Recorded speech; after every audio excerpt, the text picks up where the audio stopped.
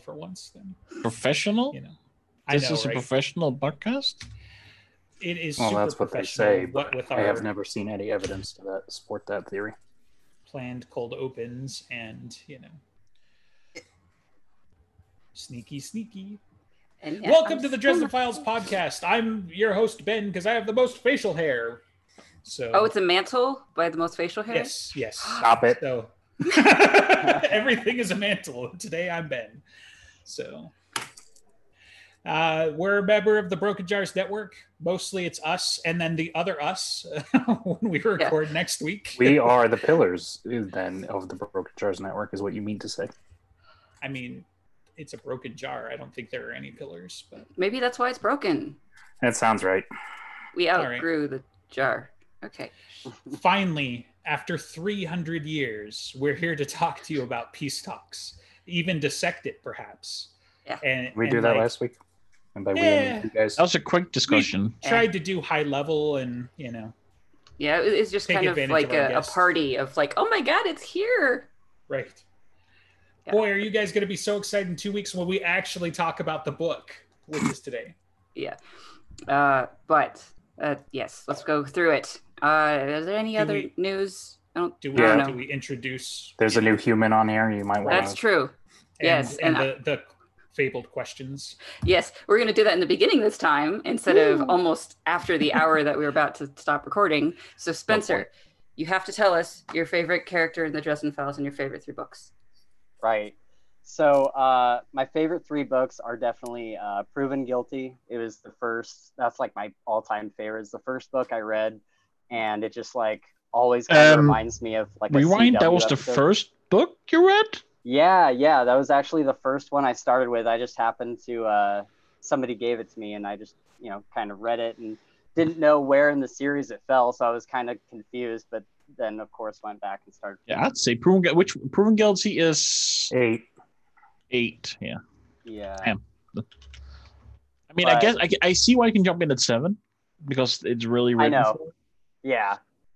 Yeah, I know. I did it super weird, but that's just where I happened to start, and like that was just like, I don't know. I just love the whole like the horror con thing that they're at, and like just where we get introduced to Molly, and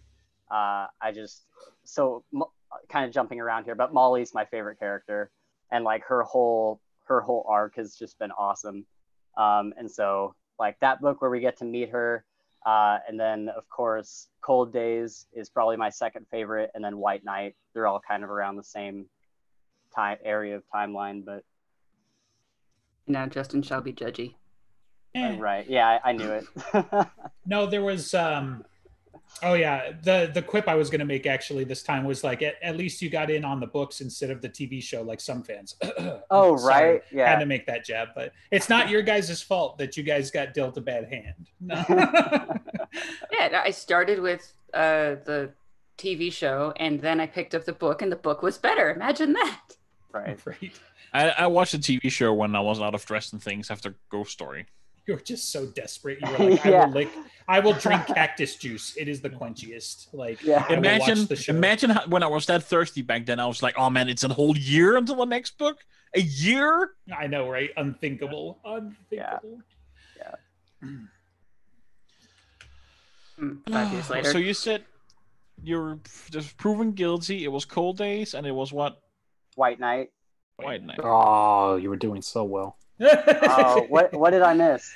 So White Knight it's usually in the bottom 5, especially for us, but like there are good parts, right? Like that's the problem with it, I think, is like I think the A plot, the stuff that it gets you hooked in and Sure. kind of sells it is pretty weak.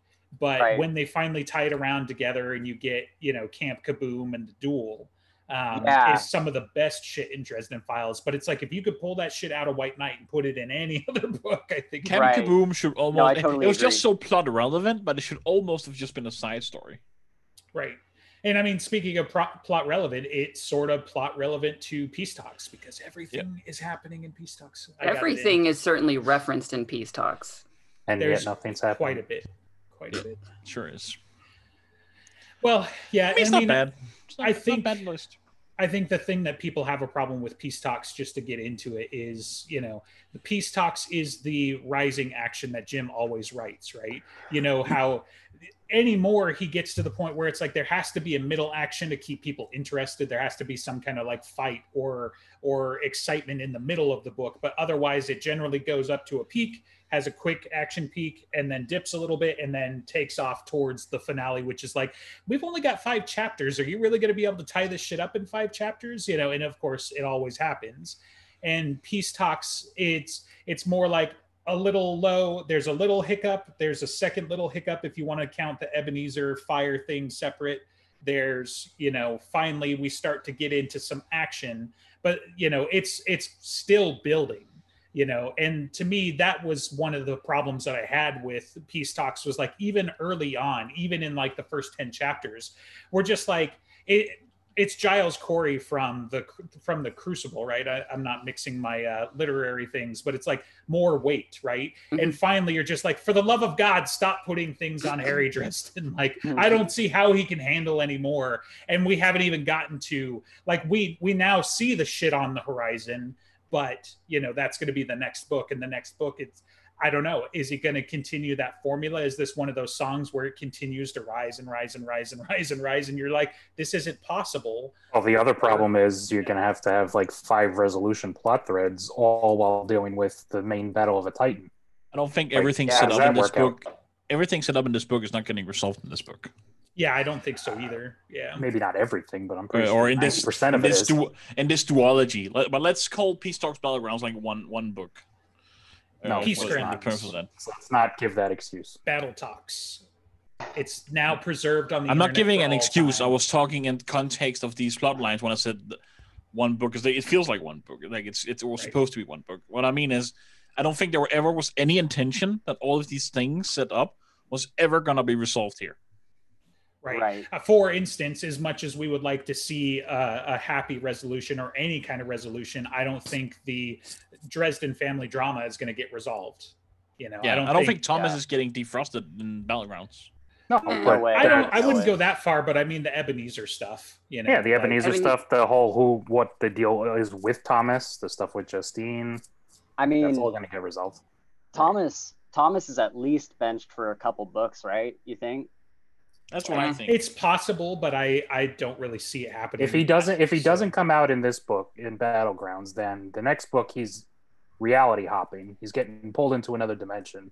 So Thomas is not going to be. Well, Thomas could be in that one, but it'll be Alter Thomas. Right. So that'll be the end around to that. Right. Thomas has been in almost every book since he was introduced, actually. So it's going to be really weird that he's not. But I don't think he's going. I think he's going to skip at least 1 or 2 books. Yeah. So should we get into go chapter by chapter, spoilers heavy, and was that the dissection you're looking for, or because we're just kind of bouncing around? I kind of wanted to address something first with Peace Talks, is that there's been like a lot of negative feedback on the subreddit, like a lot, but I don't agree with it, and just to give it some balance, because I know it can the subreddit can be an echo chamber, is that overall, with 10,000 ratings on Goodreads, it's a 4.3 for people. So I think all the negativity we've seen specifically on the subreddit is I guess that's more of a vocal minority than the larger fan base. I think most people is more how I feel about it than how EG feels about it, because I get the feeling that EG is less than excited about Peace Talks. Yeah, that would be So I mean, let's cut to the chase a little bit. If you had to stack rank this one, we're not as bad as Full Moon, right? Or Ghost Story. Where are we? Bottom 5? Did we sink all the way down? Yeah, this is bottom 5. Oof. Which for me it's top 3. It's moved Cold Days out of my top 3. Which I think is insane. Yeah, I don't see how that could be either. It could plummet because of Battlegrounds, but the setup in this book and everything that happens in it, I get so much that I wanted, and there's so much cool setup. And I know there's errors, but I'm not gonna take the editing errors. I'm just whatever that happened. In terms of the book, the story, it's everything I wanted. Right. I could see it dropping out of the top 5 for sure, but I would not put it in the bottom 5.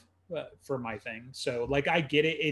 It's an okay book, you know, for the Dresden Files specifically. There's a lot to answer, and I still hold the faith that answer is coming. Like I just can't imagine like either the author and his beta asylum have gone completely off the rails, and they're just not paying attention to the material while simultaneously referencing comic books that came out like a decade ago and hardly any of the fans have read in comparison. So either he's paying attention to all those little details, but not some of the big ones somehow, or there's going to be an explanation. And sure, I may be putting myself out there for disappointment, whatever later, but in, 3 months, we'll find out. 2 months now, right? I think what happened is editor told him this is going to be really expensive for us to print. It's going to be an expensive book. He was like, I can make it 2 books. It had to be done really fast. He edited it. Maybe he used an old file, some stuff that the beta readers told him needs to be changed, was forgotten or something. I think that something like that is what happened. Yeah, I don't want to speculate too much beyond what I've got, but I understand the people like with their negative opinion. I don't fault them for that at all. Like I see that there, but it'd be the same thing. Like I keep comparing it to Infinity War and Endgame. Like you can't have one without the other.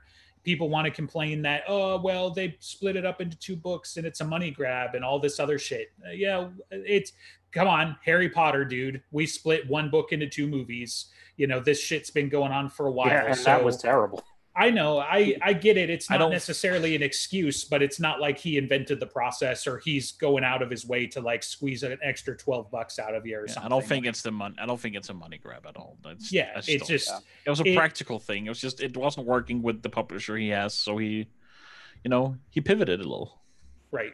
So some of those things, and then there's obviously I'm not going to say every misstep and every gaffe could be explained that way, but like some of the ones that people are real worked up about, I'm like, I don't know, it seems a little too obvious for that to be a miss, and then reference the Naga from a comic book that like 7 people have read and we're 5 of them, so like I don't have my phone on me. What's the page count for what's the page count for Cold Days? That was the longest book before this, right? It was like I don't know the page number, but 515 pages. Yeah. So you gotta go by word count though, because pages change. Sure. I can't go by word count because it doesn't say on Goodreads. I don't know where to find the word count. Maybe Goodreads is a pile of shit. Yeah, okay. What's your solution, director? That's what we got. Bastard. Yeah, exactly. Find the word count. They're known somewhere. Okay. I was like, we'll pull that up in the Dresden Files encyclopedia that we don't have. This is where I'd put it if I had one. But he's right there. Yeah. It's not. It doesn't go as far as page numbers. Thank you. Right. There are some word count because page. I need space for some other things, like putting 1 foot in front of the other. So we've established that he is an encyclopedia, not an intellectus. So I found this could be wrong, but this is from the subreddit like 6 years ago. And Cold Days is 175,685 words, which is the longest by 20,000 or so. Oh, no, 14,000. I'm just saying the 2 books together are probably going to be in the upwards of what would we imagine. I don't know. We don't have the word count on this one. That's why I wanted to go with pages. Well, they had the page count for Battlegrounds is like 400 something, 420 something, I thought. And Beast Dogs is 300 and 315. So it's like it's going to be 30-40% bigger than Cold Days if it had been 1 book. Right. But I mean, that's what the end books are supposed to be at a minimum. Yeah, right. They're going to have to figure that out. Exactly. Yeah. That's going to be its own challenge, and hopefully he's thinking about that now. But maybe because there is time between now and then, maybe they will get that contract moving to be able to allow that. Mm. But it might also be a genre shift that, as people have been saying, that like urban fantasy are generally not door stoppers. They're much more in like the 1 to 2 inch thickness range. So he's promised this one's like unless Sanderson writes an urban fantasy, then it might be a door stopper. He has been promising it, but I think it depends on the details of his contract. He might have a contract that only goes like 3 books and then 3 books or something like that. So that might not be included yet. we can speculate or we can take the man's vision and his word. You know, Yeah. like I have no doubt if he has to change publishers or something, or the imprint or something, he'll figure out how to get those books out there. I mean, he's one of the big ones, right? He has all the negotiating power, really. Ish. I'm sure he appreciates you saying. I mean, so. I'm sure he has contracts and shit, but he must have a lot of leverage. Yeah. In a negotiation. Fair. But yeah, that's also like another thing would to address some of the hate the peace talks get that I think is unfounded. But that's probably because a lot of people don't follow it as closely as we do. It's the whole pivot. It's not even peace talks. There's barely any politics.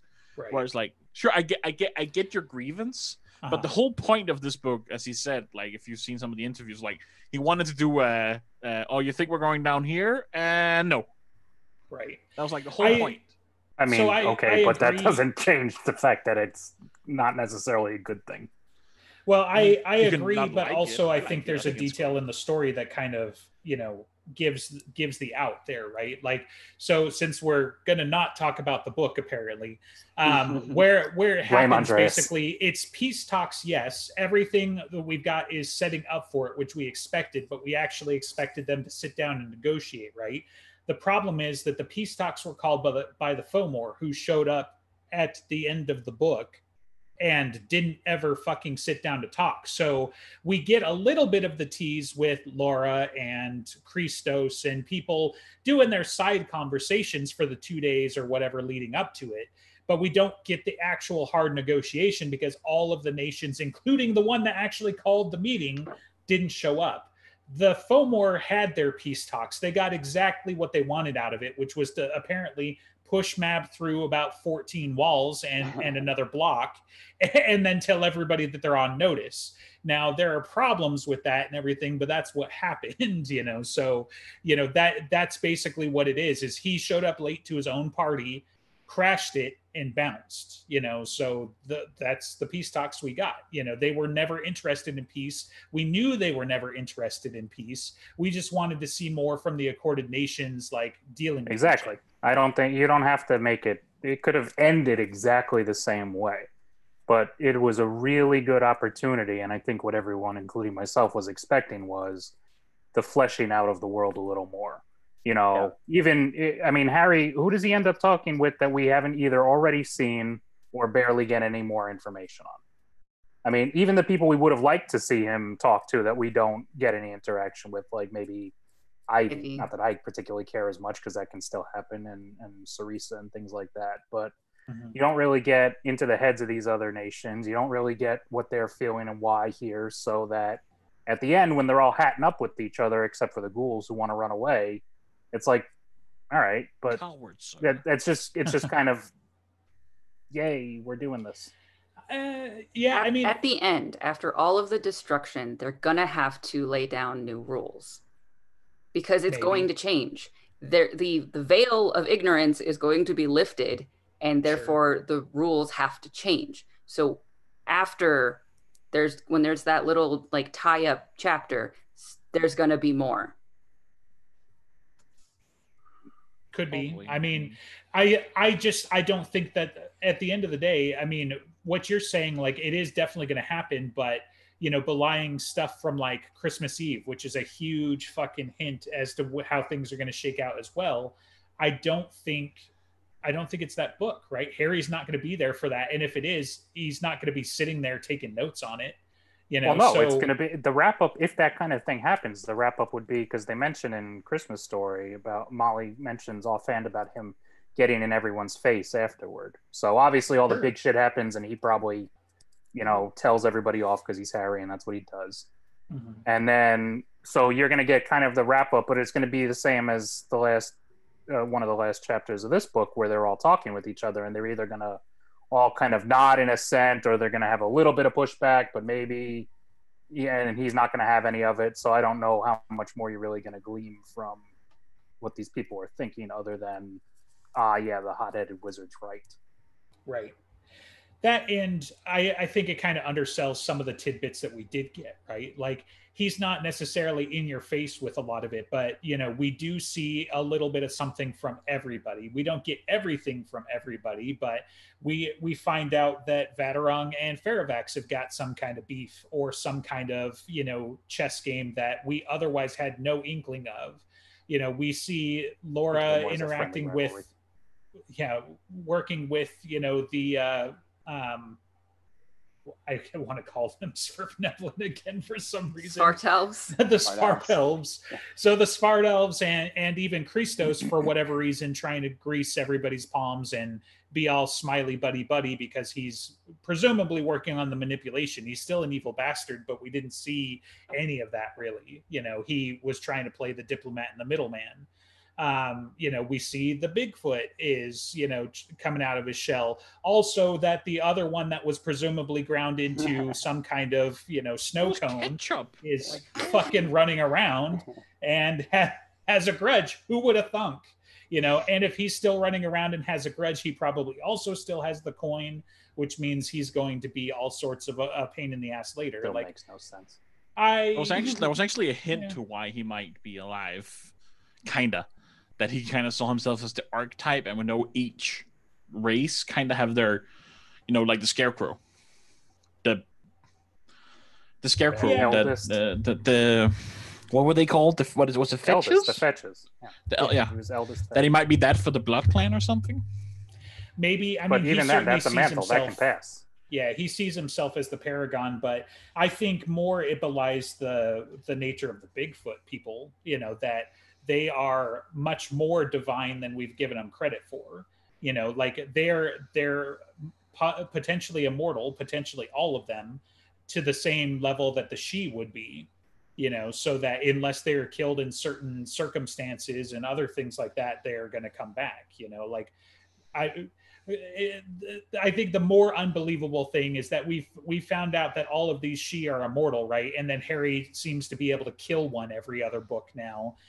Since Cold Days. Like, that's always in the back of my mind. Like, I don't let it affect me, but it's like, so he kills the two Sidhe at the party, right? And he deals with the Rawhead and all of this other shit, but it's like, aren't they all immortal? No, just the queens. Yeah. Really? Okay. Yeah.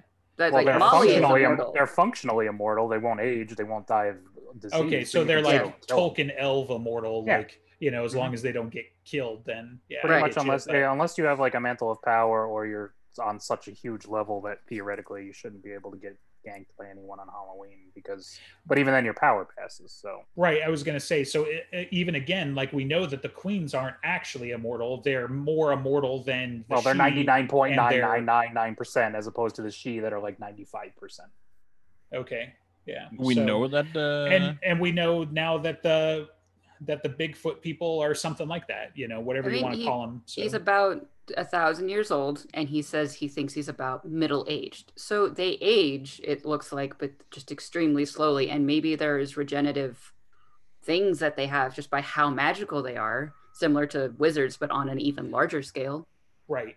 Well, and I was going to say, like, to borrow Lord of the Rings a little bit, he might be Gandalf level. He might be Maiar, or something like that, where he's, they just live, even compared to the elves, they live for a fucking real long time, and they're that much more powerful. But yeah, we don't know the mechanism. We don't know. He's obviously very powerful in his own right, and then also has a coin, so there's plenty of that going around. Like, the coin was going to be Harry's power up. Imagine giving the coin. Lord of the Rings again. Imagine giving the Ring of Power to Gandalf. What do you think that's going to look like? That's what we've got now.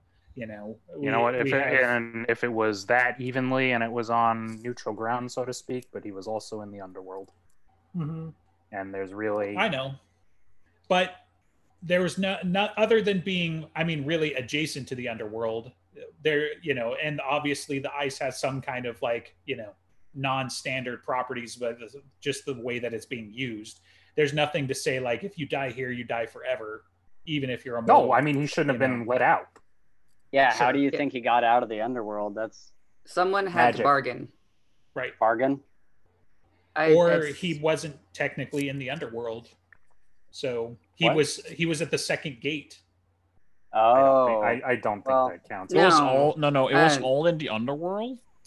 He was not in the vault. Sure. Yeah. Sure. At least that's how I remember it and view it. And that the whole thing was interpret the it. underworld, but it was like the entrance to the aha. Here's the treasure. I would say that perhaps someone in a different underworld had to bargain to get it back because that's his coin. oh, see. yeah. But then you could just have the coin come out. I mean, if the coins are it's that I don't know.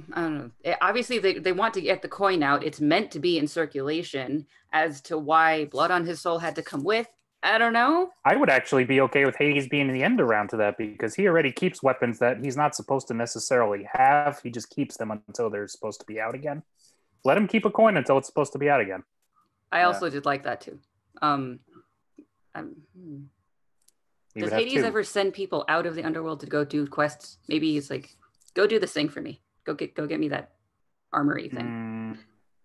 I don't remember well enough. I don't remember any story from Greek mythology that Hades might do anything like that, but I like the idea of Hades having been in control and not having given up something that we see. I mean, is it depends so on how it dangerous. works. I don't remember. I mean, he's kind of a hands-on dude, but I don't know that he went around like snatching up all the Renaissance paintings and stuff that got lost, or if it just kind of comes to him as being a lost thing. he probably has buyers. Well, yeah, I imagine he has something like that, but I don't know if he's like the owl from Avatar that has a little fox that goes out and seeks shit for him. I have no idea. I don't remember that part. I was thinking about the movie for a second there, but I know what you mean now. I don't know what you're talking about. the there. good thing, not the blue people. Not the Pocahontas movie. No, Oh, okay. no. Gotcha. Well, should we get See, look started at all on this chapter one? speculation about a book that had no, peace talks and no world building in it. So All right, Just shall we because we're start brilliant doesn't mean with the anything. dissection and the line by line? Let's go. Like, what did he mess up here? What did Correct. he say there? right. Okay, Everybody's chapter read one. the first chapter. So Oh, Justine is pregnant. Thomas is a Yes. dick. Yep. Harry's arguing with him in a giant footprint. Ramirez probably shows belongs up to and a Titan. ruins Yeah. his other family argument thing. Well, I don't know. I'm still not convinced it's her footprint so much as, it still could be Jotun's. So It could be, but It could be the same thing though. no, she's a Titan. So No, yeah, she's no, Water's- got Ice. Titanic bronze, not Jotun bronze. Come on now. really water, ice. That's what you're going with. Is your connection? Yeah. Ramirez asks Harry to do guard duty for the upcoming peace talks, which is funny because Harry's almost certainly going to be engaged with Winter. You'd think, Mhm. right? Because he's the head of MAB security, presumably. Yeah, but he's bad now, so we have to keep an eye on him because we're big babies. Yes, but and we're bad now. Yeah. Keep your puts that- enemies closer, Hoss. puts that ink thing on his wrist, so he didn't. Even though he only notice. fist bumped him. Right. Yeah, we find out later. So yeah. Okay, so EG is going to have the side bust with like every misstep along the way. So at least we got that. They're written down. Somebody's cataloged them already. Yeah, most. I mean, I did a few, but somebody did others. Nice. I'll have to dig that out. I might have seen some of it, but I don't remember all of this was cataloged. So chapter 2 was pancakes. Yes, it was. So- Wait, it was a shower, so the ink stayed on. Yeah, that too. yeah. He's a wizard. You don't think he'd think of that? Come on now. It's magic ink. Yeah. It's That Peabody didn't ink get because washed off Ramirez in is running actually. water? Doesn't black. the magic get washed away by the shower? Whoa! What a call. Okay, there's the jokey passcode phrases to get in, and we see Austri be very serious. Like, would it kill you to let up on security? Yeah, it probably will. Yeah, it might. Foreshadowing. Right. Yay. All right, and then a shower and pancakes and And Very are very inanimate. very sweet scene with Bonea and Maggie. I mean, I'll Two tell you, that's daughters. something I wish we had more of was Yeah. Bonea. Like, give me a break, man. And it would be nice So- if he would have had a little more concern for her and not just Maggie later on. That would have been nice too.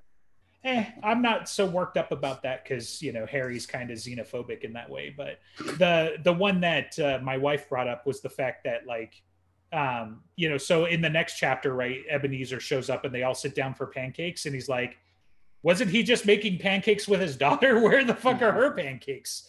Grandpa's now eating granddaughter's pancakes. Yeah. Like, They made more. you? They made more. Right. I was gonna say they went and they talked had about lunch it, but- pancakes. Yeah, right. Which are also fantastic. But she's literally just Pancakes chilling work out whenever. in their safe room the entire time he's arguing with Ebenezer. So Bonnie was fun though. In the audiobook, she has the same posh accent as Bob. It's just Yeah. a little bit smaller. nice. Yeah, More it's a feminine. good touch. Yeah. Now And- she doesn't know everything that Bob knows, right? Like she doesn't No. have the same like She knows expansive more. knowledge. Yeah. Well, yeah, she doesn't necessarily like whatever Bob knows. She might not know anything Bob knows, Yeah. but she knows in totality. She More than he knows knows. everything Lashiel knew and everything Right, Dresden and knew, everything as I Harry understand knew. it. Yes. Yeah. Yeah. She's got that combined. And the Intellect. knowledge of an angel who basically knows everything. Well, yeah, that was around since before creation and at creation and all that. Also, other stuff. they also all have intellectus, right? Angels do, yeah. Yeah. Ish. I don't think that means Bonnie does. No, but everything that Lash has ever thought of with her intellectus, I guess, would something Maybe. Bunny knows. I mean, there's So- wiggle room for it either way because she'll know things that Lashiel knew because Lash was the echo of Lashiel. Right. It's probably going to be a huge amount of stuff, but I don't think it's going to be intellectus in the traditional sense that Harry can just ask Bonnie a question about anything and she's going to just have to think about it and know the answer. And if I had to wager, especially based off of just the little scene that we've got so far, like, so she's got all of this data locked away in a warehouse does not mean she has access to it per se, that she's got to build connections to it through experience. Like, and she doesn't the whole understand most of what pancakes she are knows. inanimate thing. Yeah. I'm pretty sure Lash would have known the difference between animate and inanimate and mortals and pancakes, so I think that's probably what you're going to get, Right. so it's not like, she has knowledge but no context. right. Right. So she's not just running around. I mean, okay, she's not just running around making nuclear weapons because Harry said so, but she might accidentally make some because she doesn't know better. She's Right. like, hey, Right. I found this really cool thing. If Maggie asked her for a recipe on how to make uranium, Right, Yeah. she could do it. right. There's something very weird about numbers in this book. Okay. So there's 227 individual pancake recipes that Bonnie knows. 16 can be made with the current inventory of the kitchen, and Maggie says they're using number 7. Okay. 7 shows up a lot. Yeah. It's That I might don't just be know an M thing. why. It's just weird. It's a divine Might number. be an M It's thing. also a magical number. I Doesn't was going Harry to say talk 3, about? Yes. 7, 13. These are kind Right. of, Yeah, So- he really likes number 7. Right. No, Mag So did Mickey really Mantle. likes number 7. This is Mag. Okay. If you comb through the conversation with Harry and Thomas before Ebenezer shows up, you can definitely see Thomas has something going on. He's not sharing, and he basically says, well, why are you acting so weird? Thomas says, well, there's a lot going on. It doesn't explain anything. And Harry just like, oh, it's because he's scared about being a parent. he's plotting. Whatever plot is already going, he just can't say anything. Well, yeah, even in when they were running on the beach and Harry's talking to him about like, you got to like take care of yourself and all this stuff. And Thomas says like, I have a solution in mind. Mhm. And that Yeah. kind of like piqued my interest. I was like, oh man, early foreshadowing. Right. Of something. Yeah. Something. Yeah, we don't know. And then I think that first boiling pot sneezes out of nowhere. Right. And then Ebenezer shows up and they almost throw down. Right. Yeah, it's the next chapter because you get a nice little cliffhanger, which was great to wait for a fucking week. Thank you. When we were reading them one chapter a week, Yeah, and I just being like, really am praying. some he doesn't people- do some this people for have to. Battleground. right. If he But we does are- this for Battleground, I'm going to be really pissed off. We are going to get early. He is release definitely chapters. doing it because it's a great promotion tool. Oh, yeah. Right. Yeah, so we had this whole week-long wait on, oh my God, somebody's at the door, and the Svardolf security is going nuts and everything, and then it's just obstinate grandpas at the door, pissing off everybody because he can, because what Which is he's what going to we do guessed. about it. To give ourselves credit, that is exactly what we guessed. Yeah, I was like, well, it's Ebenezer's. All right. Right. because no one is going to go through all of the words and show up at the door and be all really ominous like that, and it's a little girl or it's grandpa. It's like, it's not going to be that guy. It was a little girl last time. It was Ivy the last time it happened. Exactly. It was but a little girl. That would be going to the well too much. Yeah, sure. All right. He has pissed off all Svartalf security, but invited in, and then Ebenezer and Thomas almost go after each other. Does Thomas know that Ebenezer is his grandfather? Because obviously Ebenezer doesn't know the connection, but does Thomas? I want to lean on yes, but because Laura does, right? That's not the why per se though, but Thomas actually, like, never mind. I don't know. Because Thomas is the little brother, right? So he just always seemed a little bit more clued in, I guess, is why I get those flipped around. McCoy didn't show that Margaret was his daughter very much. It was kind of a secret he was hoping to keep. Failed several times. Thomas was the little brother? He's the littlest brother, yeah. No, he's the older brother. He's the younger brother because, she died in childbirth. So yeah, that's how childbirth normally happens. And so Thomas is the older brother. Of Harry, yeah. By 5 years. Yeah. He's the littlest. Thomas is Harry's older brother. Or by at least 5 years. These blended families get really confusing. Okay. There's no guarantee that Thomas actually knows who the rest of Margaret's family is. Jim decided to go the route that Ebenezer didn't know, even though he could have gone one way or the other. I tend to think Thomas doesn't really necessarily know either. Right. It would be good for him to gain family and then lose it. Because you think he would have had a little bit more angst over, Ebenezer outwardly just hating him like that if he also knew he was family. It seems. Yeah. Yeah. I'd say it's 50-50 with the way Thomas was acting. Well, either way, he's in cryo right now, so it doesn't matter. Yeah. We'll see him again in the Apocalyptic Trilogy. Yeah. Woohoo! So they argue. And he gets to wield a holy sword. And then decide to go out and argue in front of the entire Svartalf nation. And without pancakes. Right. Well, they already ate them. Well, some of them did. While Maggie's running around playing with little Svartalf babies, which Maggie's got hungry. I got pancakes that day because I was like, fuck it, I want pancakes now. They decide to have a family fight in public. Right. As you did. Sort of public. Yeah. It's par for the course with Ebenezer. He did it with Maggie, and that's how Ariana figured out who they were. Mm-hmm. Yeah. That's a fair point. Yeah. So Ebenezer's this is not when exactly reserved person. They set up that they're making the gambit of kicking Harry out of the White Council because he's crazy and dangerous, and he's a Winter Knight, and the same thing that they threw at him for in Summer Knight, which is his unusual ascendancy into being a wizard. Mm-hmm. That feels like cheating, just to like, but you already decided that. She had to be the final vote and everything. Doesn't matter. Well, things kind of changed since then, to be fair. Okay. Yeah, they did. Well, he's politically aligned with a whole other faction of the supernatural now. Yeah, but what does that have to do with his ascendancy in general? That decision's decided. You want to make an argument that his loyalties are split, that's different. Don't then bring up again, oh, by the way, he got onto the council in a weird way. Well, there was an arrow vote, right? So there's still people who... They had the whole vote in front of the council about it. And it was narrow. All right. The people who didn't like him... Just because it's narrow doesn't mean you vote on it again like 10 years later. You can bring up that grievance again. Have you seen politics? Like double jeopardy, man. Double jeopardy. Exactly. Yeah, you can obviously do it because they're doing it. That doesn't mean it makes sense for them to do it that way. Okay. Because now you have Harry, who's proven himself to the White Council as a member, as a warden. So the fact that they doubled down and said, yeah, you're part of us, and then he went to bat for them, and then ended the war, is not, to me, a solid argument.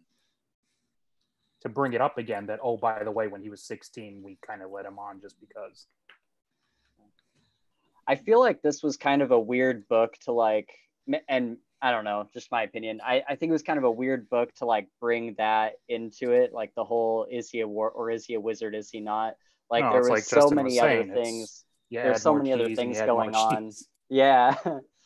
But yeah, it just kind of like, I don't know, it's just one more thread to like follow through this whole thing, and it's just kind of there in the background, I guess. I don't know, kind of weird. So this one though doesn't, like, it almost doesn't count to me because I don't feel like this is an actual threat. Like, It's I not get actually it, like, about that even. you know, and it's the same thing a little bit It's a with distraction. the definitely. conjuritis. You know, it's like this isn't going to be necessarily like a bodily detriment to Harry or something, right? The same thing with like him leaving the council, whether he does get kicked out, which I don't really think is going to happen, or even if he did, he will figure out a way to still be okay, right? But it's one of those things in the background. But I think it's a demonstration of, you know, oops, I've got too many eggs, and then he drops one, but it's going to be resolved anyway, right? Like, this is one of those, like, it'll be, you're the big hero, so oops, we're sorry, we're a bunch of assholes again. So no, it'll be resolved. I don't think he'll get kicked out. I think it's a little bit overstated Ebenezer's point about how he's going to be isolated with Mab when the whole point of his relationship with Mab is she doesn't really give a shit what the council wants anyway. So if she wanted him to do something against what they want, that's not going to change whether he's a member of the council or not. Right. And B, his whole relationship with her is one more of a partnership, not of equals, but of someone who's able to actually competently do what he's supposed to do and see beyond the normal, just evil fairy queen bullshit. So it's not like, you know, would Mab like him to be more ruthless and darker and this, that, and the other? But especially now after she just got kicked through a wall even, and now Harry's going to solve this problem for her, it's not really going to be a big issue, even if he was kicked off the council, as far as I can tell. Right. Not to jump ahead too far or all the way to the end, but jump all you want. Okay. Do you guys think that this whole thing with him bringing Thomas to the island is going to affect that vote a lot? Which vote? The vote to council? No, because the only one who knows about that is Ebenezer, and now that he knows who Thomas is, that's not going to factor in. You don't think he would tell anybody? No. Oh, okay. No. Not a chance. This is family business, you know? It's family business, A. It's, as far as he's concerned, about the worst thing that could happen, B. So then it casts potential doubt on him too, because it's like, well, now you have family that's part of the, you know, this, that, and the other. True. Yeah, he gets. I mean, as far as I know, the only one on the council who actually knows is Lucio, right? Right. Yeah. Yeah. Rashid knows. Sorry, Vateron knows. Oh, yeah. I don't think Lucio knows that who the grandfather, his grandfather is, though. Well, everyone on that council knows before Harry knew. I'm pretty sure all the senior council knows he's his grandson, all that. Yeah, at least most of them have to know because all the ones that matter. I mean, if Christos doesn't know, fine. No, Harry is his son. Okay, yeah, sure, yeah. Because like that's what Martha Liberty said. Like, you know what he was meant to be, referencing that he was a Starborn. Morgan knew because journal. And let's not bring that back up. Don't remind me about that. Yeah. Rashid definitely knows. Yeah, if Morgan knew, then you know. Yeah. Then chances are everybody the older wardens had to know because he was someone that needed to watch, and that's why they were so scared. Right. Yeah. I dig that. Bjornsson. Yeah. Is that like the Danish, you know, Quacky McDuckface or whatever? So. Nope. I just figured out how they're going to defeat the Titan. Harry's going to sneeze and summon Butters over in behind. Magic, more magic. Yeah. Okay. And then I'm going to throw the book out the window. So we did the Ebenezer thing. He also, you know, talked about like. So what was the kerfuffle about Ebenezer bringing up the peace talks again? Other than Harry's got to be there at the vote, even though Ramirez asked him to work security, right? Or whatever. Yeah. That seemed like Ebenezer's reaction was like, they asked you to do what? Even though Ramirez said that Ebenezer's the one who clued him in on it. So either it's a continuity error or Ramirez was lying. Yeah. Later, Ramirez said that Lucio was the one who sent him to like watch and ask more questions about Harry. So maybe it was a misdirect to like make Ramirez seemed more trustworthy. Not that Lucio wouldn't have been trustworthy either. I don't know. Well, that's the weird thing about it is like Lucio knows, which is why I brought it up. Lucio knows who Thomas is to Harry. So either she's done a complete 180 and has these new suspicions about him, or again, Ramirez is lying. I was going to say, like, it occurs to me that I wonder how much of this back and forth just comes down to the fact that Ramirez just finally got cured of his naivety, and now he's picked up lying, and he's just bad at it. That's possible. I think it's going to be, one of those like you adorable idiot moments where it's like, are you fucking kidding me, dude? You could have just asked. Which it's just we've already seen he's bad at that too, right? Like, skipping ahead a little bit, the whole like, I'm going to ask you on a dark road in the middle of fucking nowhere because I totally trust you, and that's how we express trust to our friends. Like, what? And it might just be that he pretty much to a fault trusted Harry, and by extension Molly. He questioned him like one time, and it was really, it was pretty. I would have questioned him sooner if from Ramirez's point of view. I don't know. I don't think Harry's ever really let him down. Molly, fine, but Molly's a different case. Yes, but some of the things like Harry speaking ghoul, like stuff like that. I was going to say we got to go all the way back to White Knight to see the full scope of their relationship, because Ramirez was one of the first ones that suspected, beyond like people knew that Harry was edgier and angrier all the time because of Lash's influence. Ramirez knew that something was actually wrong, because he's like, so you can't fucking speak Latin, but you can speak ghoul? What the fuck is that about? And so like he always had a little bit of suspicions with Harry, but he always came out with trust. He always was like, he gave him the benefit I really of the hope doubt. this doesn't break my spine and give me a permanent limp. Whereas like he had no barriers whatsoever with Molly, like literally none. And now he's got to figure out how to heal from that, and how he's going to come down with, his trust issues and whatnot. Right. I have no doubt that what happened with him and Molly is influencing him to be much more of an asshole. That's definitely why he's like this. Right. Yeah. But at the same time, fucking get over it. So I don't know about that. Tiger leopard ate your face, just get over it. Cool. You used Harry to be wasn't best the tiger. Friends, like, but he's a liger. He's half a tiger.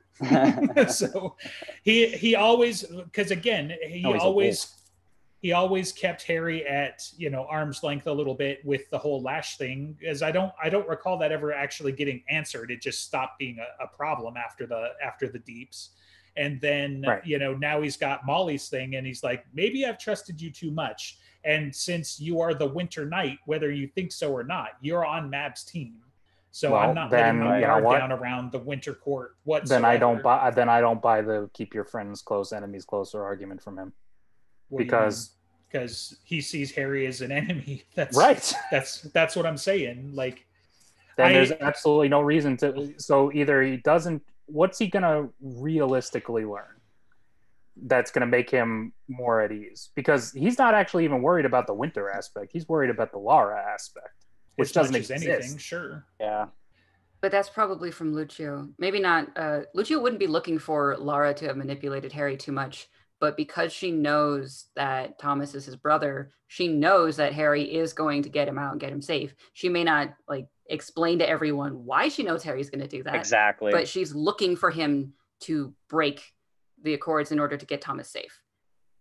She's making Ramirez be more paranoid about the White Court connection. And she would know how that's going to turn out by sicking them on him. Yeah, she knows, and she still thinks it's the right idea. Right. Or again, she's not part of it. Maybe we'll find out in 1 1/3 months. Mirror. Or 2/3. Yeah. In book 29 of the 20 case books. All right, so we had the argument, we had some of the speculation. And then there was the explosive comments of Ebenezer saying you need to get Maggie away from you and be safe and everything. Well, you did that with Margaret, and now Margaret's dead. So how'd that work out? Right. Yeah, I mean, it's a fair point. Harry's cheap shots were really rather annoying. They were certainly hurtful, but they're also a very good point. Right. what Ebenezer didn't work. Right. Yes, Ebenezer's not wrong either, but he's also not right. If it No, and I was actually very so. happy later on when he went and he is like, "Open your fucking eyes! You're the wolf here." Right. I hate when Harry gets self-righteous and people call him out for the stupid things, and then when he gets self-righteous, nobody wants to call him out. I don't understand that. Right. So I was very happy when Ebenezer was like, no, I'm not playing. And I mean, if anybody's going to call out Harry, it's going to be Ebenezer, but it's they're just neither of them are clear-headed, for it.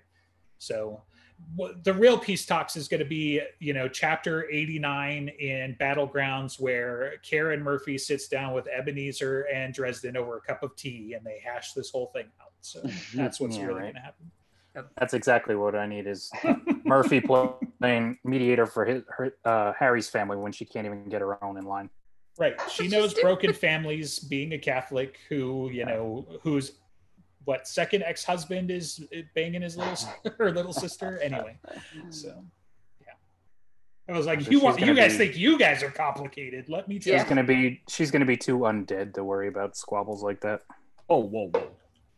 Veteran's already there. She's gonna die in battle. He's gonna see her, and she's like, "Wee!" And then she's gonna, because he's already gonna be is still there. very, very passionate. Yeah, so. Freitas would absolutely jump on that chance. I don't think she just gets to jump her bones just because she's in Einherjar. No, but she's gonna say, "But you can't be dead because I still have to bang you." So she's gonna resurrect. I'm sorry. Is that gonna stop? Whoa! You think that? You think being dead is really an issue to someone like her? Well, more importantly, I just realized how weird it would be to have a relationship with somebody who knows when your number is up. Be like, no, really, tonight might actually be your last chance. So I'm just telling you. I mean, she says that at the end. She's not supposed to die here and now. She's supposed to die over there in the city. In parentheses. But in parentheses, that's what you want. That's wish fulfillment. Well, it doesn't really wish fulfill anything for me because it's not a real death. She's going to come back. She's still going to be in the story. So it doesn't really help me. If you kill me, Darth, I'll only become more powerful than you could possibly imagine. Right. All that means is now she gets even more of a power-up that she shouldn't have gotten, and she gets to be around forever. Right. Yeah, but she's earned it a little bit more than my wish fulfillment other particular people. Yes. Okay. Let's get somewhere on the rails. We got like 7 minutes before this becomes part 8. So time because we've made only it like a factor 5 if chapters. We make it a factor. Exactly. Okay. Well, we do have to finish this before Battlegrounds comes out, so there is a little bit of a deadline. Sure. Will Grandpa come for Christmas? Right. Yeah. Okay. More red herrings. God damn it. Yeah. And then, chapter 5, he goes and talks to Murphy, and she says, of course it went badly because that's how family fights go. And she's really broken. She's going to get the cast off in like 4 days and then try to go through another round of surgeries or something like that. And then Rudolph and Bradley show up. Right. Bradley, named after the tank in which he is. So... And this was another weird, just such like, why is this happening thing? Yeah, this is true. This could definitely be a one egg too many. Go ahead, Spence. I was about to say when I was reading that, I'm like, why did this not happen like 2 books from now? You know what I mean? Like so close to Skin Game. Usually Jim Butcher doesn't do that. Usually things pay off or come to fruition a little later. And so I was kind of surprised when I saw this in this book. Well, it has to happen now because it can't be after the mortal world is aware of the supernatural, because then he can just prove, well, it was a troll, that was a vampire, this was a bad guy, and he'd actually be able to have that. So it has to be before, and they just have Harvey Morrison dead, but they aren't bringing up the pictures of whenever Gray was running around as Harvey. Right. Also, if Murphy dies, she gets out from under it, so it doesn't matter. Yeah. Right. And it's also super weird that like they brought up in the book that it's internal investigations and she's not, you don't investigate civilians now. So I'm pretty sure she could literally just show up in court and be like, yeah, so they don't actually have jurisdiction, the end. I don't know. I don't know how that would work, but it does seem very out of character to the point where even they acknowledge it in the book, but. Mm-hmm. And I did I saw someone on Twitter saying that they think Bradley should be played by Dave Bautista, and I like that. I'll go with it. Okay. Yeah. I expected somebody with hair, but he doesn't. He can wear a wig. Yeah, it's not much. Yeah. All right, but yeah, it's definitely the kind of the plot line that's like, oh, this is a thing, but we can't do anything about it. We're just gonna ignore it for forever. Yeah. See you in the next book. Mm-hmm. No, they're gonna mention it again when Gray comes in, but other than that, very briefly. I like that angle actually. Like, imagine him just showing up as Harvey and just being like, "Wait, I'm dead. Who told me?" Yeah. You know, that would, you know what? If Harry had a brain, that would be a good way to do it. But right. Mm-hmm. It'll probably be Gray's suggestion then, since he's smart. Or probably Murphy's suggestion. Well, right. I was going to say he's smart enough to realize he shouldn't be doing the thing he was hired to be doing. He should be doing other things. Right.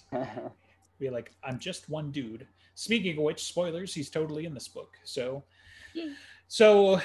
yeah, Bradley and Butthead show up to rattle their cages, and then they leave empty-handed. And then Harry and Murphy finally actually bang. It's not some demon enhanced dream sequence. So no, they don't.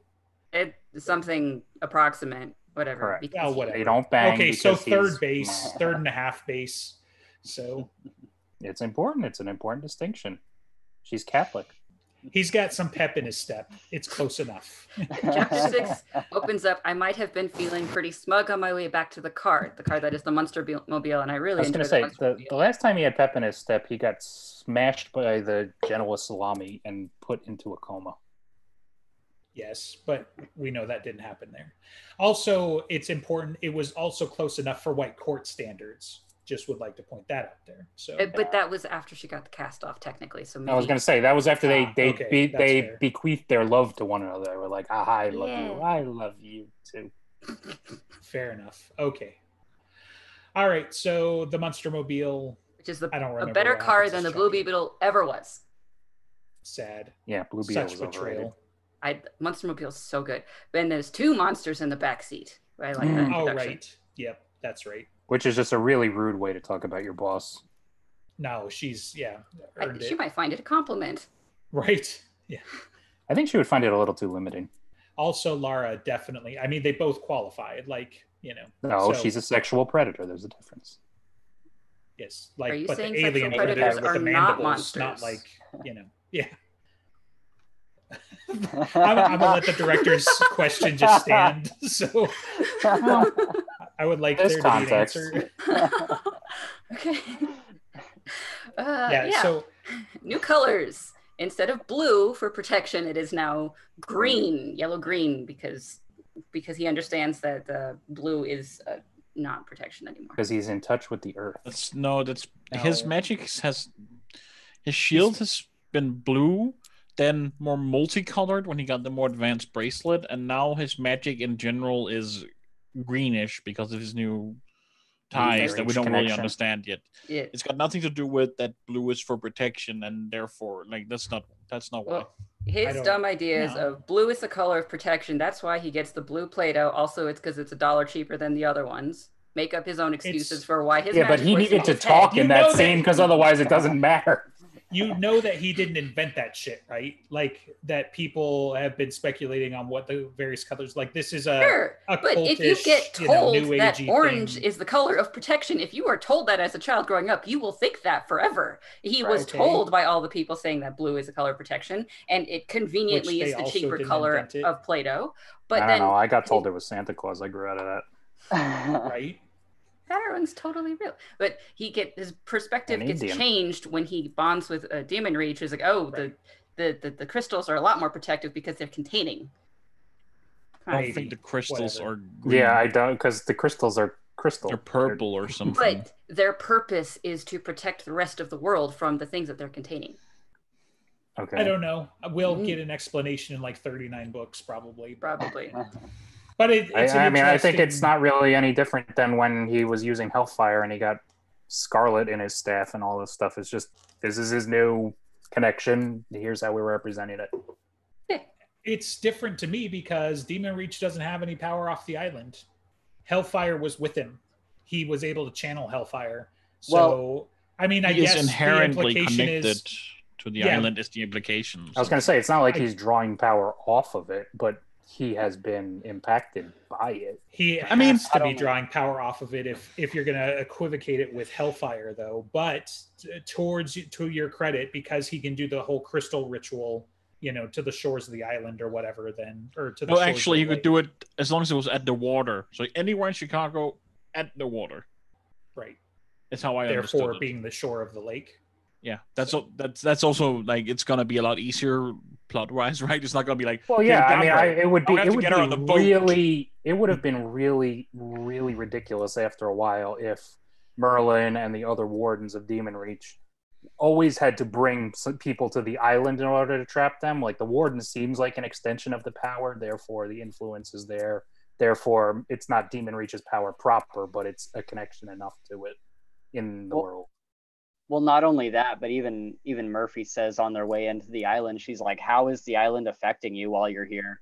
And he's like, "It's not. I'm the warden." And she's like, "Unless you don't know how." And so like there's these subtle, that might just be a hint, his new colors, that just might be a hint that the island really is affecting him in ways that he can't quite sense yet. Sure. Because he's an idiot. So yeah, well, he's aware of it, right? I mean, they comment on the color change, and then Mab's like, "Well, he made this connection with the island." Yeah. Well, she's not an idiot, but he is. So yeah. That's why she had to tell him, He probably woke up one day, cast his shield, and was like, that's fucking weird. I'll worry about that later. Exactly. It's the Starborn thing. Let's worry about that in 17 years. I was going to say, I don't think it was in Cold Days because he didn't have his staff, but in Skin Game it was green. So. Yeah. The staff that he got from Demon Reach. Right, he made it at the end of Cold Days, or was making it at the end of Cold Days. Yeah, so maybe he probably made his bracelet there too, right? I think the bracelet came after, but the staff being the connection to Demon Reach, like there's actually a corporeal resemblance, and we saw Demon Reach like get into eternal silence. There's no reason that the spirit at least. It was a proxy. If it was important, then maybe Mab can do that again. Yeah, but I don't think Mab's like constantly siphoning his power to Harry in that way. It seems a lot easier that he's the extension of the island because he's the warden and his stick comes from it more than Mab is making his power go there.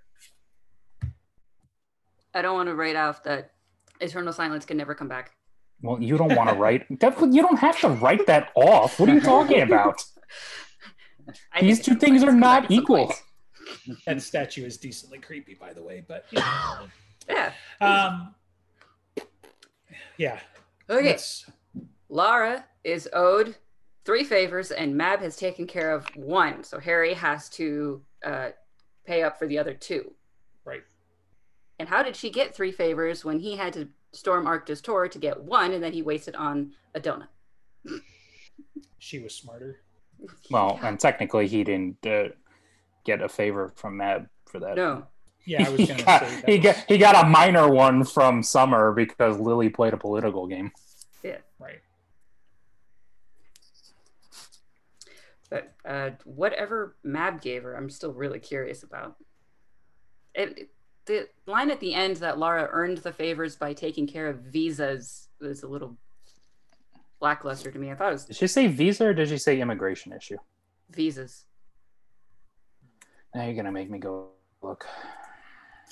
Why don't you believe me? It's visas. Why do you ask if you don't believe me? I need to say something. He's got some comment that's going to get us, demonetized when he finally gets been already. Yeah. So she's there. Also, importantly, for those of you who watch the trailer and everything, she's told explicitly by Mab not to eat her porridge. So Lara has been told no poaching. Visa issues. You're right. So surprise. Yeah. Lara's very hungry apparently, and Mab says hands off, which immediately makes me think she's gonna eat him. Right. That's her secret, though. She's always hungry. So Speaking of which, do you guys get the feeling in this book that Laura might slowly be losing control over her demon? A little bit. There's like a lot of times in this book where she's like kind of loses it, and Harry's like, "Are you doing that like are you in control of yourself or not? She's like, I'm not always in control of myself. And I don't ever remember it being that way before. That's some issues that people had, but also, I really think that the comment from Freitas is pretty underrated for a lot of the stuff that we see from Laura in this book. What's that? Laura. So she says that Laura likes you, yeah, is implied, and so I think that's why we get a little bit more of the like girl next door. We get a little bit more of the like directed flirting, whereas it was just like, okay, she's a sex vampire demon, of course she's flirting with Harry in previous books, but after the Deeps, like when's the last time they've had a major connection? Has there been one? I don't want to like rule it out. So she was right, and there was but even still there was some pretty heavy flirting there too, right? And she was in on Dresden's plan, but Ebenezer wasn't, so some great lines there. But, ever since the Deeps, she's been like, I actually like you, like you, but it's a shame you're still protected, because she tried to feed on him then. And I think we're just seeing another advanced stage of that. And not until Freitas boops Harry on the head with it do you get the like, oh, she like means it, Right. But she's also still a tiger, and, she can't change her stripes, and she can't not feed on her any more than Thomas not feeds on Justine. Right. But I think, it's also a fair bit of like Thomas tries to fight his nature, whereas Laura has embraced it, Right. Hers is instinct. I mean, she's kicked it into high gear, like when she met Ramirez and he was a virgin, and, she's like, oh, she's basically ready to jump him right then and there. Is he a present? Right. So honestly, he would have benefited so much from spending a night with Laura. Other than the being dead part. So he wouldn't have died, number one. Number two, it would have prepared him for handling Molly later on, potentially.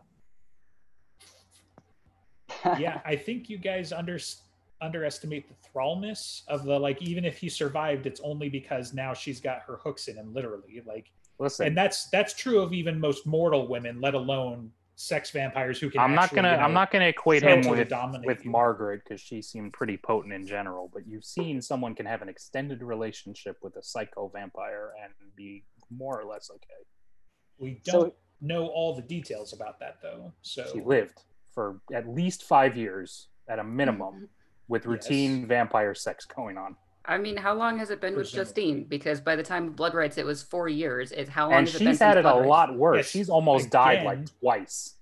Thomas tries to stop, like to the point where Thomas, who was out of his fucking mind hungry, who should have fatally fed on Justine, didn't.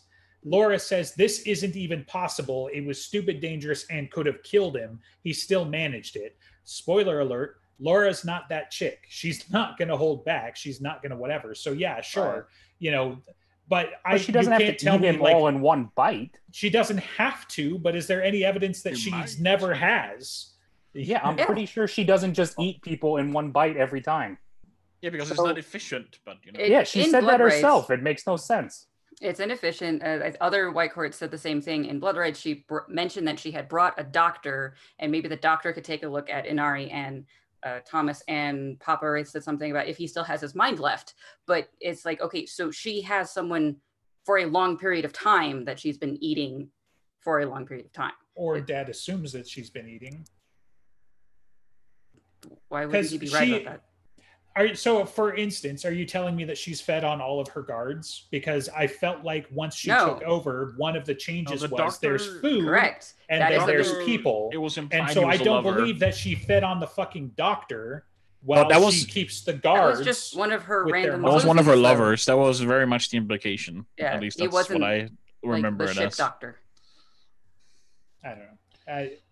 I'm not making the same assumptions, so. But because they ask if Laura is in residence, is her doctor here? Like it's her current lover, not is it the house doctor?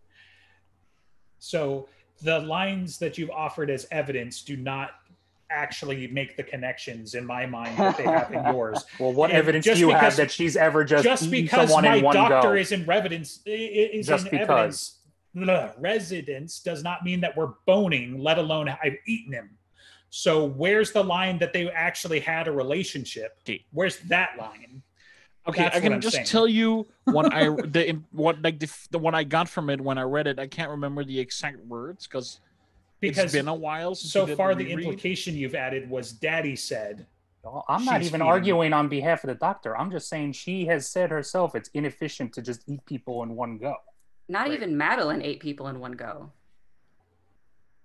Right? Because they go into the deeps in White Knight, and there was someone who had clearly been fed on, but he was still alive, and she had him taken away, so Madeline didn't kill him on the way out. All right. And these are all just normal people without wizard reserves as backup anyway. Whatever. We know that they can enthrall these guys through sex, so like that's part of the implication there too. Like, yes, but thralls are only good if they're actually hanging around.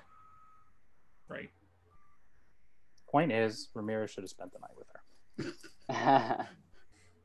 And then he wouldn't be so frustrated and now a broken virgin and bitter about it. Right. Just be broken in other ways, So he'd be happy about it. And that's what's really important. He's not happy now. Speaking of that situation, I don't know if you guys have discussed it before or not, but do you guys think the same thing happens with the summer lady when she tries to have sex? Yes. Yeah. I would imagine so. I don't know. The Same nights thing. are I think there's different, a though, right? principle in place to do it. We don't know that. People like to say that because they really want Harry to bone Molly, but that's gross. So stop it. No, not even that though. Lily and Fix were literally in bed next to each other. So Doesn't I mean don't they know. were boning. Oh, come on. Right. You don't know that. Okay, Yeah, so it you're doesn't telling me say that her you've spent the specifically. night in the bed of somebody with the same but you don't sex, know.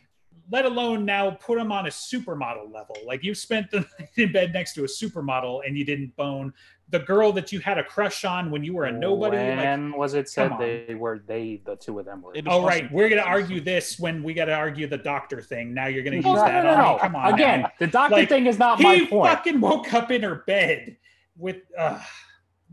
He didn't. Do we got to go find this? Yeah, because he didn't. The only time I remember Fix being in bed. Game, isn't it?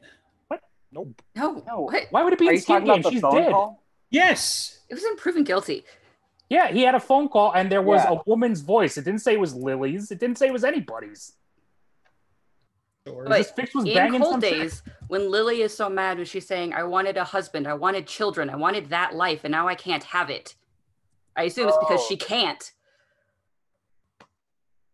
Fair point, yeah. But yeah, I don't know that is necessarily. I think Summer's probably more like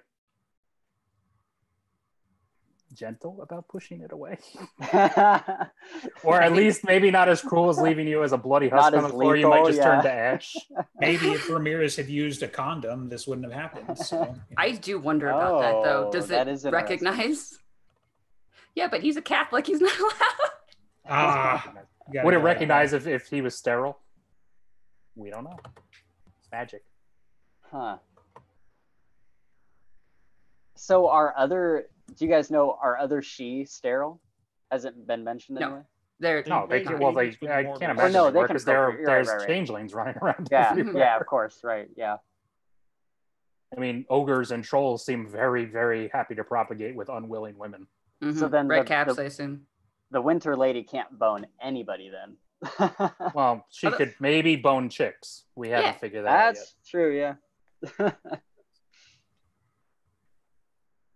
Maybe that's why Maeve and Jenny Greenteeth were so close. It seems likely. I mean, and I have to imagine, since Fae are kind of open on sexuality, they seem to bang whatever they find attractive. That just kind of makes sense. Right. We're 15 over. Do we want to pause here, or are we going to keep rambling? He wants to find. He looks very intense. Okay. He can find what he wants. It's not there. There's nothing to say it was Lily. It was just a chick he was in bed with. It doesn't say specifically. We could at least finish out this chapter, which is basically if Lara says burn down a building, I expect a mountain of ash. If Lara says steal something, I expect it to be acquired. She doesn't say break anything, just get the result. But he does the clever thing of say she wants me to do something like this, and of should I actually stick to these restraints? And she says yes. Well, I mean, it's different parameters than Nicodemus, who she wanted to screw over, versus Lara, who she actually wants to pay back. So, I guess. I mean, yeah, she expects him still to be not, because, you know, Lara can't ask anything of him that would bring shame or embarrassment or undue damage to her reputation. Right. So, you know, theoretically, she could still order him to burn down a political rival's building, and that would potentially reflect badly on Mab. But as long as the result is what Lara wants in the end. Yeah, he has to balance both his obligations to Winter and the Accords and the obligations to Lara, because those are also the same thing. And she says, for you to do anything less would be for you to cast shame and dishonor upon my name, upon my throne and all of Winter. I invite you to contemplate the consequences of that. I'm sure they'd be fine. Oh, yeah. She's never punished a knight unduly. That went well for him. Well, that was outright betrayal. I mean, that was... That's what you get when Maeve chooses the help. Mm-hmm. Right. And they leave the Munster Mobile, and he goes back to the embassy and finds it on fire with Maggie inside. And we have now officially gotten to the end of the chapters we got for free. Yes. Right. So congrats everyone that actually watched this. You have learned nothing. We didn't learn anything the entire They won't learn book, anything from apparently. watching us. They'll just get our opinions. Some of our opinions are facts, and some of them are just so stupid.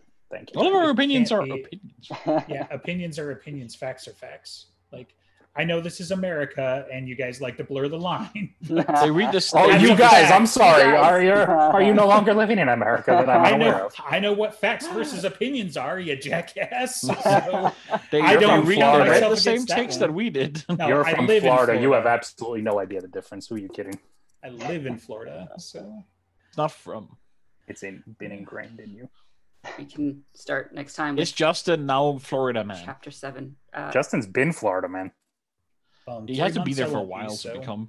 become Florida. How long has he been there? 4 years. I don't 3 think that's years. enough. Listen, if you have to live in a place where you change your residency, you become that thing. That's not true. His heritage. Well, he's and been his, Florida like, man since then. You're in Jersey, right? Do we really want to start down this thing? No, I'm not in Jersey. I'm in the better new state. Oh, okay. The better. I'm not sure being in any of them is good. But, No, Do we want to actually sign off, or do we want to? what's his name is from New Jersey. I mean, we can try to get into the not free chapters if we want. At 15 over, we should make this decision now. I say Should we we? be done. So just done. Yeah, It's- Justin's done with this we because he didn't get covered- proven right about Lily, and he wants Justin to. has to I go. haven't had time to research it. You still jackass. So. We were trying to give you So time. in any case, we've made it through 6 chapters, which means this should only take us about 5 parts because there were only 30 something chapters. So, all right, Okay. are we okay with doing the sign off? Yeah, sure. Plug our Okay, Fuck Ben. the shit. thank you, other jackass. So this has been the Dresden Files podcast, a production of the Broken Jars Network, brokenjars.xyz, drivethrurpg.net. Click on things, give us money, check Yeah. out our Patreon, where I can call you a jackass too. So- Yeah. Give us money on Patreon, and then you get to watch us argue about Star Wars in Discord. Yep. And then, yeah, join us next week while we talk about probably Star Wars.